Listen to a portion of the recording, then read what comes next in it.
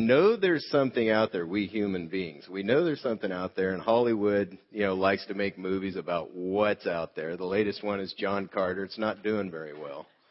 I read this week it's looking at losses of $200 million. That hurts if you're the studio. But the studios, they're going to keep making them because this theme, it resonates with us. We're fascinated with what is out there. And in these movies, every once in a while, there's an alien that is friendly and, lovable, like E.T., or someone like that, or some alien like that. I don't know if it's a one or not, a someone or a some alien. But most of the time, they are powerful and intelligent, more intelligent than we are, more powerful, much more, like Predator. So you sort of shake, when you see that the aliens are around. In this message series, what we're doing is we're looking at the God who's really there. We know who's out there. Scripture tells us. And so we're looking at the God who really exists, trying to understand more about him so that we can live in light of who he is. He is far more powerful and intelligent than we are. But since he is pure love, we can trust him. He's powerful, but he's pure love. Because of his power, it's right to fear him. The right kind of fear of God it means that you respect him. You fear him in the sense that you reverence him. You respect him so much that you take him seriously and you stay inside the boundaries that he sets up for life, the commands that you find in Scripture. So it's right, since he is so powerful, so awesome, and so majestic, it's right to fear him. In fact, the fear of God is one of the motivating factors in my decision to follow Christ. I can remember like it was yesterday, sitting in the back of the church and working through this decision. Several years prior, I had walked out. In my church growing up, the way you expressed your desire to follow Christ is you walked down the aisle and you told the pastor, I want to follow Christ. I've sinned, I've been wrong, and I want to follow Christ. And I had actually done that several years prior to this moment in time. I heard that my friend was going to be baptized. We're having a baptism next week. That's something very, you can see it going on. And I heard he was going to be baptized. I didn't want him to get the jump on me. And so I walked down there and I said, hey, I want to follow Christ. And I actually didn't say the right things. I don't know why he let me slide. I remember what I told him, but he let me slide anyway. And I got baptized, but I had lied. I wasn't completely truthful about my decision. I just wanted to be baptized because I didn't want my best friend to beat me to the punch or whatever, So anyway, I'm in the back of the church and I get convicted of my sin. Now, conviction's very different than guilt. When you feel guilty, you sort of wallow in it and you don't know how to get out of it. Conviction, when you get convicted of your sin, it's like a knife that goes right to the heart of the problem. And it's God speaking to you and sort of opening you up for surgery.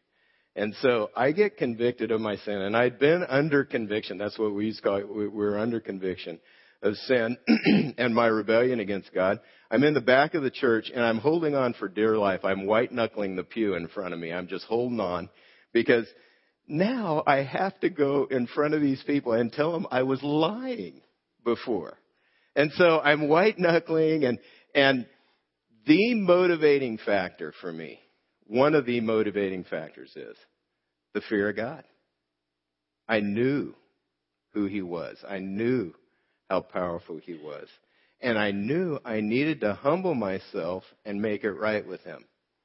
And so when I let go of that pew in front of me and walked down that aisle, I experienced peace and relief, and I began to walk through life with a God who loves me and has the power to help me and is willing to help me and has proven that, year after year, day after day, month after month. He's proven his love for me. Since God is all powerful, it is right to fear him. It is in the right way. We don't have to fear him like terror that you see in the alien, but you reverence him. You respect him for who he is. Because of his intelligence, he's powerful and more intelligent than we are. Because of his intelligence, we shouldn't expect to understand everything there is to know about him and everything there is to understand about him. So last week we talked about this. God introduces himself as a Trinity, 3 in 1. God in 3 persons. Father, Son, and Holy Spirit. We should expect a good amount of mystery in relation to God because if he could fit into our mind, he would be too small. That's too small a God. We can't expect to fit him into our mind. How can we understand everything there is to understand about a great God, like the one who's really there? There is enough certainty, both intellectually and spiritually. There's enough certainty that we can know him, that we can relate to him, and that we can learn to trust him. But we aren't going to understand everything about him. And that's one of these, that's part of the deal with the Trinity. There's only one God. No one compares to him. There's only one of him, and there's a bunch of us. And in human life, it's like 1 equals 1, but with God, it's 1 equals 3 persons. And so we can't expect to understand that. The other thing we talked about last week is Jesus, the Son, makes the Father known to us, and he aims to accomplish his will. You get a better understanding of each person of the Trinity and the role that they play as you watch Jesus interact with the Father. And as you watch them do God's will and accomplish his purpose in the world, you begin to see their roles. And we looked last week at how Jesus had a theme. And it was the Father's will. I came to do the Father's will. I came to accomplish it. And in his conversation with the woman at the well, we see that God is a good father. He has a will because good fathers, they have a will. They want good stuff for their kids. They want life to go good for the kids. And so they have a will. They have an opinion about how what they should do with their life. And God's a good father who watches over us, and he keeps bringing us to moments of decision. He orchestrates our life. He's not going to force his will on us. He's not going to do that. But he orchestrates our life and the details of our lives. He wires them together. He brings us to these moments of decision where we choose my will or his will, my will or his will. And we keep choosing. So in today's message, with that as a background, we're going to look at the role of the Son. We looked at the Father last week. Today, the role of the Son. We see that the Father's will is accomplished by the Son. That's what you find out in Scripture. That's what you see happening. God has a plan for your life and mine. And one of the giant things that he's doing in the world is he is in the process of making things right. He's in the process of making the world right. And so in the Bible, you discover that there are 2 great plans of God that are carried out by the Son. 2 giant plans that are going on. The first is creation.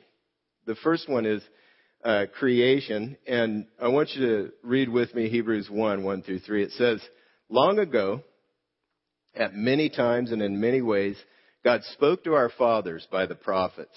But in these last days, he has spoken to us by his Son, whom he appointed the heir of all things, through whom he also created the world. He is the radiance of the glory of God and the exact imprint of his nature. It's like you take an icon, a symbol, and you dip it in wax, and then you take that and you print it, or you take the icon and you dip it in the wax, and it makes the exact imprint. That's what it's saying. Jesus is God. He's the exact picture of God. He is God, and he shows us who God is. He upholds the universe by the word of his power. It was the Father's will to create something out of nothing. And what he created, it contains a tremendous sense of of wonder. And so, as we look at creation, there's this sense of beauty, there's this complexity, and it compels us to try to figure out how it works. It's the way we're wired. God put this in us. He wants us to search things out, to research, to check them out, and try to figure out how things work. We have this desire to keep searching and discovering how things work. We have the Discovery Channel. So we watch the Discovery Channel to see this world that God has made and discoveries that are going on. This passage says that the Father created the world through the Son, through Jesus. It also tells us that the Son is holding the universe together by the word of his power. This is interesting because the discovery of the atom raised a question. When we discovered the atom, that's the basic thing that makes up life, it raised a question. What holds the atom together? What holds that basic building block together? The nucleus of the atom is made up of protons. This is a little scary. I'm talking about scientific stuff. Don't ask me too much beyond this, but this is what I understand. The atom is made up, the nucleus is made up of protons, which have a positive electrical charge, neutrons, which have a neutral charge, and it should fly apart. The atom, the way it's made up, it should just be flying apart. Why doesn't it? Well, scientists, when they were able to discover how it was made up, then they began to ask, why doesn't it fall apart? So the scientists came up with a name for what holds it together. Strong force. That's what they call it. That's what's holding the atom together. Particle accelerators are able to smash protons into pieces and uncover the subatomic world. So protons are made up of quarks that fly around at the speed of light inside the proton. What is holding these quarks together? What is holding these? They came up with a name. I think it's a great name. A massless force called gluons. Is that great? I don't know what to call it. Let's call it a gluon. It's like holding the thing together. They didn't know. Now, when this passage of Scripture was written, they were a long way from this discovery. They had no idea how atoms were the building block of life and how they needed to be held together by some force. They had no idea. Now we know that they need to be held together, and now we know the name of the one who's holding it together, Jesus. By the word of his power. If he said the word, everything would fall apart. It would blow. Whew. By the word of his power. It was through him that the world was made, and it's by the word of his power. It's the will of the Father that it holds together. And what God is doing in the world is he's made the world and he's holding it together. That's the first great plan that the Son accomplished and is still accomplishing as he keeps things together. The second one, he brings salvation. Creation needs to be held together, but it also needs to be saved. And I want to explain that. We sang a couple songs prior to my getting up here that they're packed with symbolism, with words that show us what God did to make this happen. But the Bible says that every one of us has sinned. In other words, we have rebelled against God. That's what I was convicted of when I was holding on to the pew in the back of the church.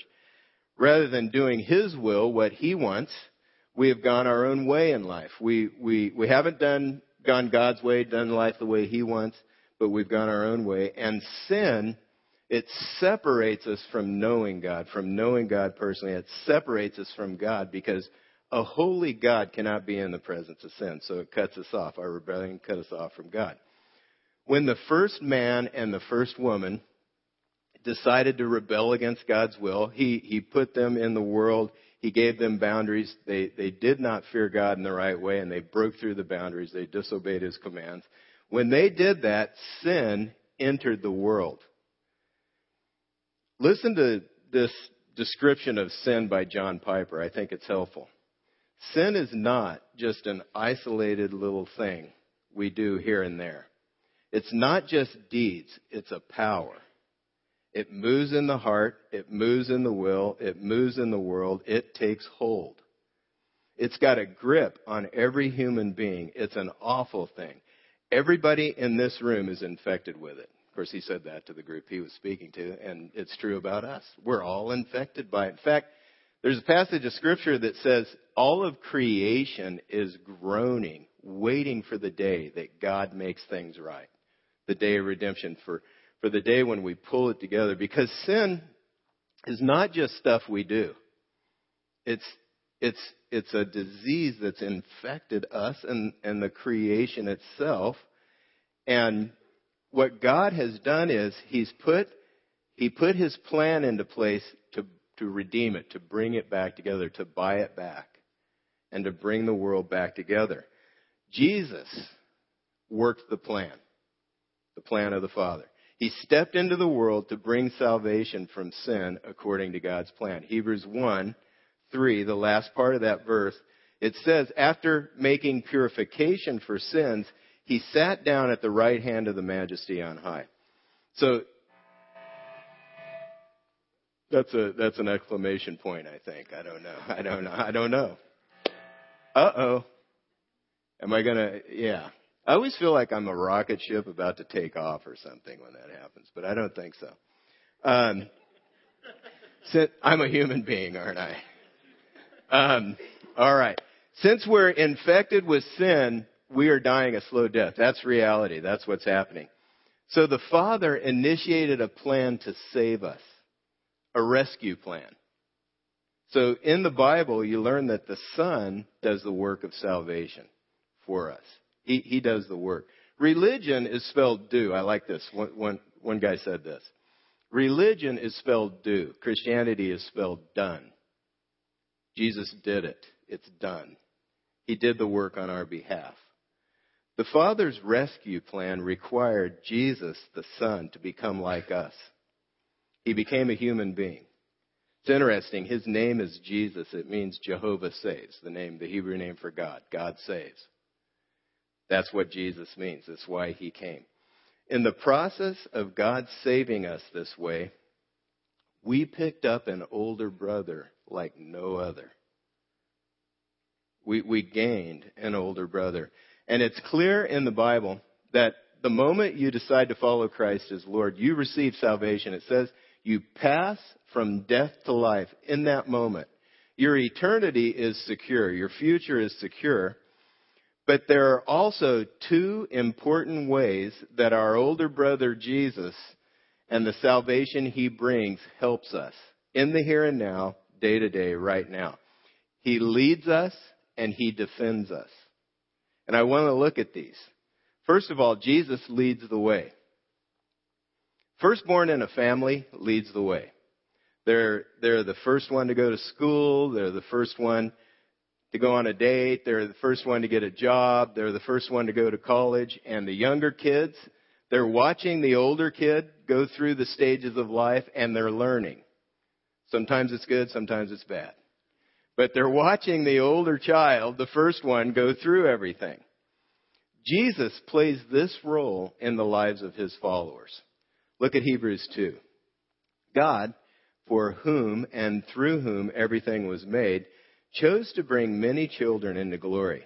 And it was only right that He should make Jesus, through His suffering, a perfect leader, fit to bring them into their salvation. So now Jesus and the ones He makes holy, that's us, those who trust Him, have the same Father. That is why Jesus is not ashamed to call them His brothers and sisters. Jesus is the pioneer of our salvation. A pioneer is the first one. He's the one that leads us through it. And He does this by suffering and dying in our place. He died for us.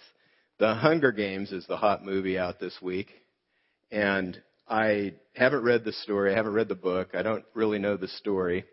But I saw a gripping scene on a TV show that was reviewing movies and things, where in the Hunger Games, every once in a while, I guess in the future, this is off in the future, every once in a while, I think every year, I don't know, you can correct me. I'm sure I'll get corrected. Somebody tell me if I'm right or wrong. But anyway, about once a year, I think people from different districts in the world, they have to go to these Hunger Games, and they fight for their lives. The end of the games is when somebody's dead and somebody's alive. So the scene I saw is they're choosing the people who are going to have to be in these games. And the heroine, her little sister, gets chosen. And the heroine comes forward and says, no, don't take her. I'll do it. And that's how she gets into the games. And that is gripping and touching, because here's the older sister who's willing to die for the little sister. She said that grips us because of the love that it portrays. That is tremendous. That is the ultimate love. Well, Jesus did the same for us. He paid for our sin by suffering on the cross for the sin that we had committed. Our response is to accept what He's done. It's done. He's done it. And then live for Him. We accept what He's done and we decide to live His way. The passage also says it was only right that He should make Jesus, through His suffering, a perfect leader. It's fitting, it says. In bringing salvation to us through Jesus, one of God's major aims is to have one great unified family. Jesus is different than we are. He's God. He's perfect. But still, He's deeply united to His brothers and sisters, His human brothers and sisters. And this is how. The unifying factor is suffering. If all the brothers and sisters experience suffering except one, unity would be very shallow. It would not be very deep. So it's fitting. It's a very specific word. It's fitting. It's appropriate. It makes perfect sense that Jesus leads us through to salvation through His suffering. This is His way of being a good brother, a good big brother, the first one. This is His way of doing it. It's another thing that makes salvation so great. Not only are we saved from an eternity separated from God, but we have this big brother who has identified with us in the same kind of troubles, the same kind of suffering, same kind of temptations that we go through. He understands. And not only that, He's willing and able to help us. Look at Hebrews 4. For we do not have a high priest who is unable to sympathize with our weaknesses, but one who in every respect has been tempted as we are, yet without sin. Let us then with confidence draw near to the throne of grace that we may receive mercy and find grace to help in time of need. This is what we have in Christ. He works through us to bring us to points where we trust Him with what's going on in our lives, our suffering. He can identify with it. He feels with us. He goes through it. He also works out our suffering for our good. And this is a verse we look at a lot because it brings a lot of hope and encouragement and perspective to life, Romans 8:28. But I want to focus on 29. 28 says that God works everything together for good for those who love Him, who are called according to His purpose. And then 29 says, for God knew His people in advance, and He chose them to become His Son, so that His Son would be the firstborn among many brothers and sisters. There it is again, firstborn, the one leading the way through there. When we put our faith in Jesus Christ, we take Him by the hand, and He leads us through the trouble that we face, and even makes our suffering good for us. He can identify with it. He went through it. So Jesus leads the way, and He walks through troubles with us. There's another way our brother helps us. Jesus defends us daily. Now, I grew up in a home, and I'm going to be more careful with this than I was in the first service, but my brother and sister are older than I am. I'm just going to state the facts. They're older. My sister's 12 years older than I am, and my brother's 15 years older. So I didn't really grow up in the same house with them. We didn't have your basic sibling fights. that I hear about and that I've seen on occasion with my nieces and nephews and cousins and others. But from what I hear and what I've seen, brothers and sisters who grew up in the same house and are closer together in age than I was, they can fight ferociously. They can get into real tussles with each other. But I also understand if anyone from outside the family attacks a brother or sister, the brother and sister are going to stand up and defend them to the death. That's going to happen. The siblings step in to defend the one who's under attack. It's exactly what Jesus does for us as our older brother. 1 John 2. My dear children, I'm writing this to you so that you will not sin, but if anyone does sin, we have an advocate who pleads our case before the Father. He is Jesus Christ, the one who is truly righteous. He himself is the sacrifice that atones for our sins, and not only our sins, but the sins of all the world. The goal for those in the family of God is not to sin, but we do sin. We do. And so Jesus, when we sin, he goes to our defense. And God's not attacking us. That's not who's attacking us. He's the one we sinned against, but he does not attack us. It's Satan who attacks us. Because when we decide to follow Christ and we fall to sin, the enemy, Satan, begins to accuse us. Actually, his name means accuser. That's the meaning of his name. So when we sin, he demands that justice be done. This is the picture of, it's a courtroom. God, the Father, Jesus, Satan. Satan's demanding for justice to be done.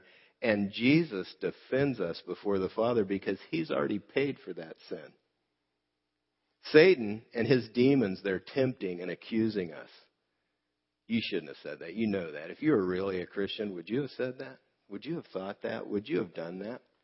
What's up with you? I know the accusations very well.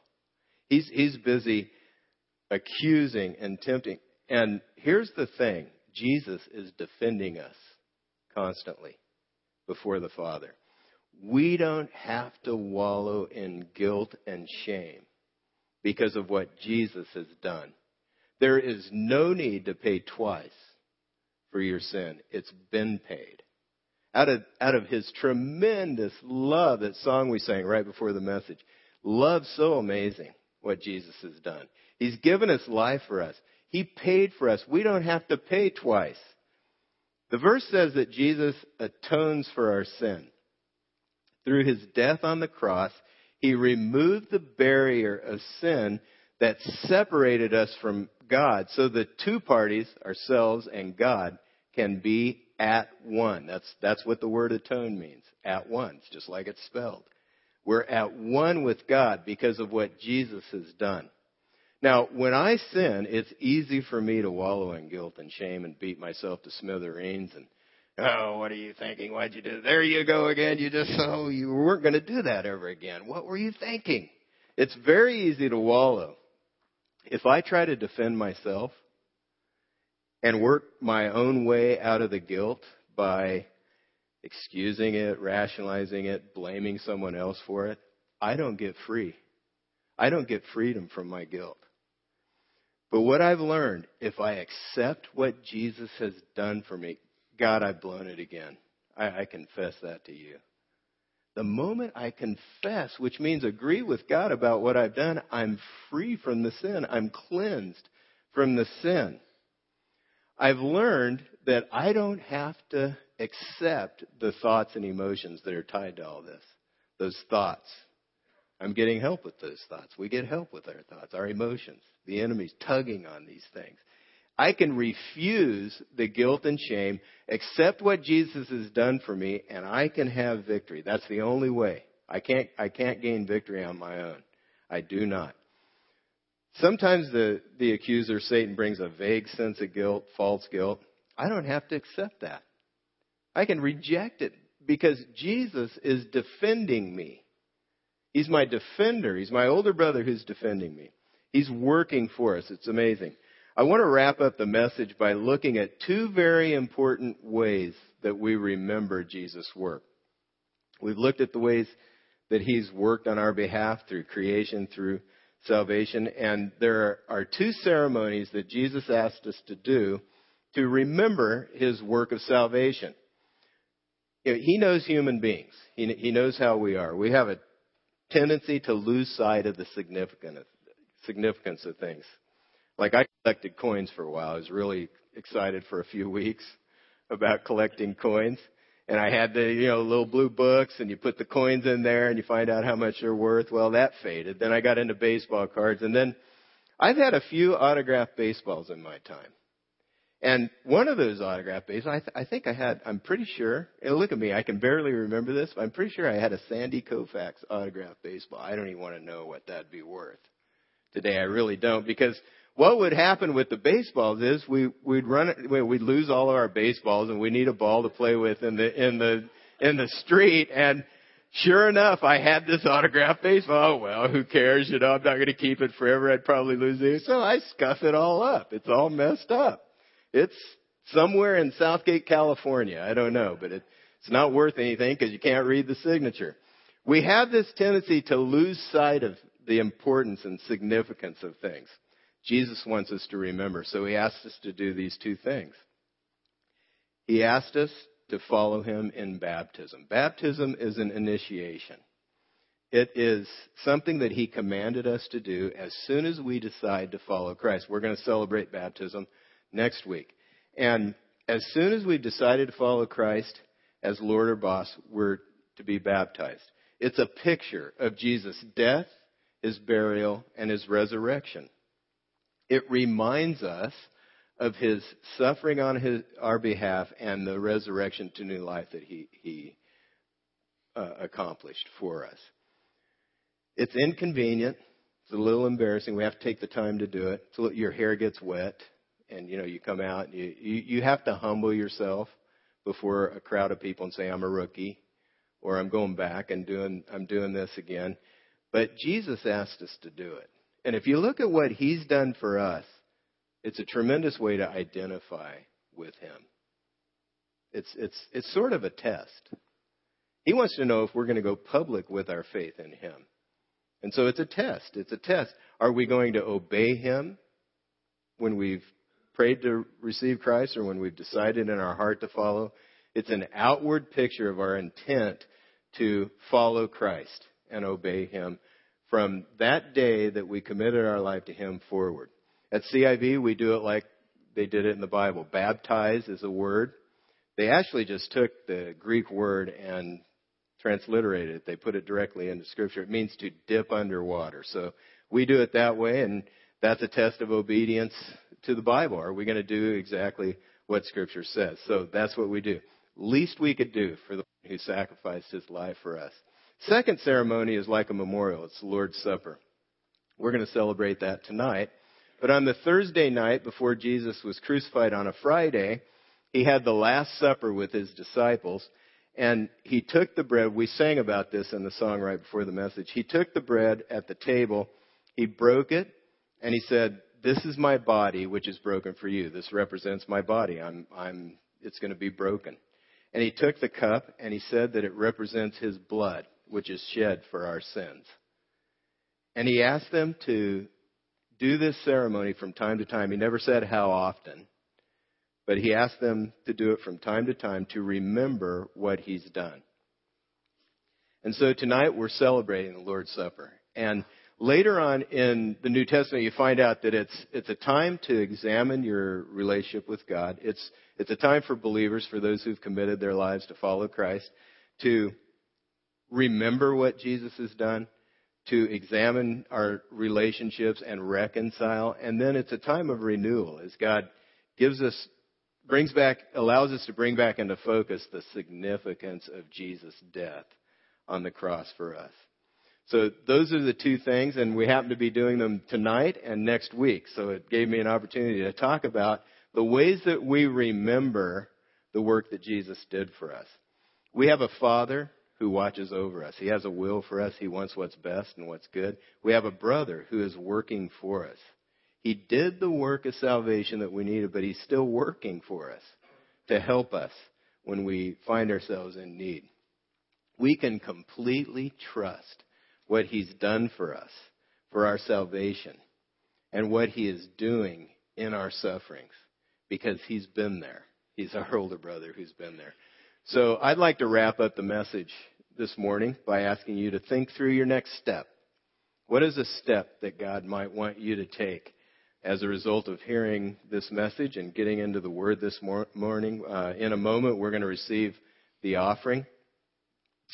Please take the time right now to finish completing any information on the connection card or next steps as I'm talking through them. And then when the offering comes around, you can put the card in the offering. That'd be great. Here's some suggestions for next steps. My next step, for the first time, I accept Jesus as my Savior and follow him as Lord. Maybe you've never decided to follow Christ, but you're at the place where you're ready to do that. Let us know. We would love to help you with that decision. Second, attend the Lord's Supper tonight. If you've decided to follow Christ and you want to celebrate that, we'd love to have you here. Third, go public with your faith in Christ by being baptized next week. That's another step you could take. And then finally, Discovering My Mission 401 is a class where we talk about how to share your faith. If you've been to 301 and signed the covenant, you can attend 401 on 415.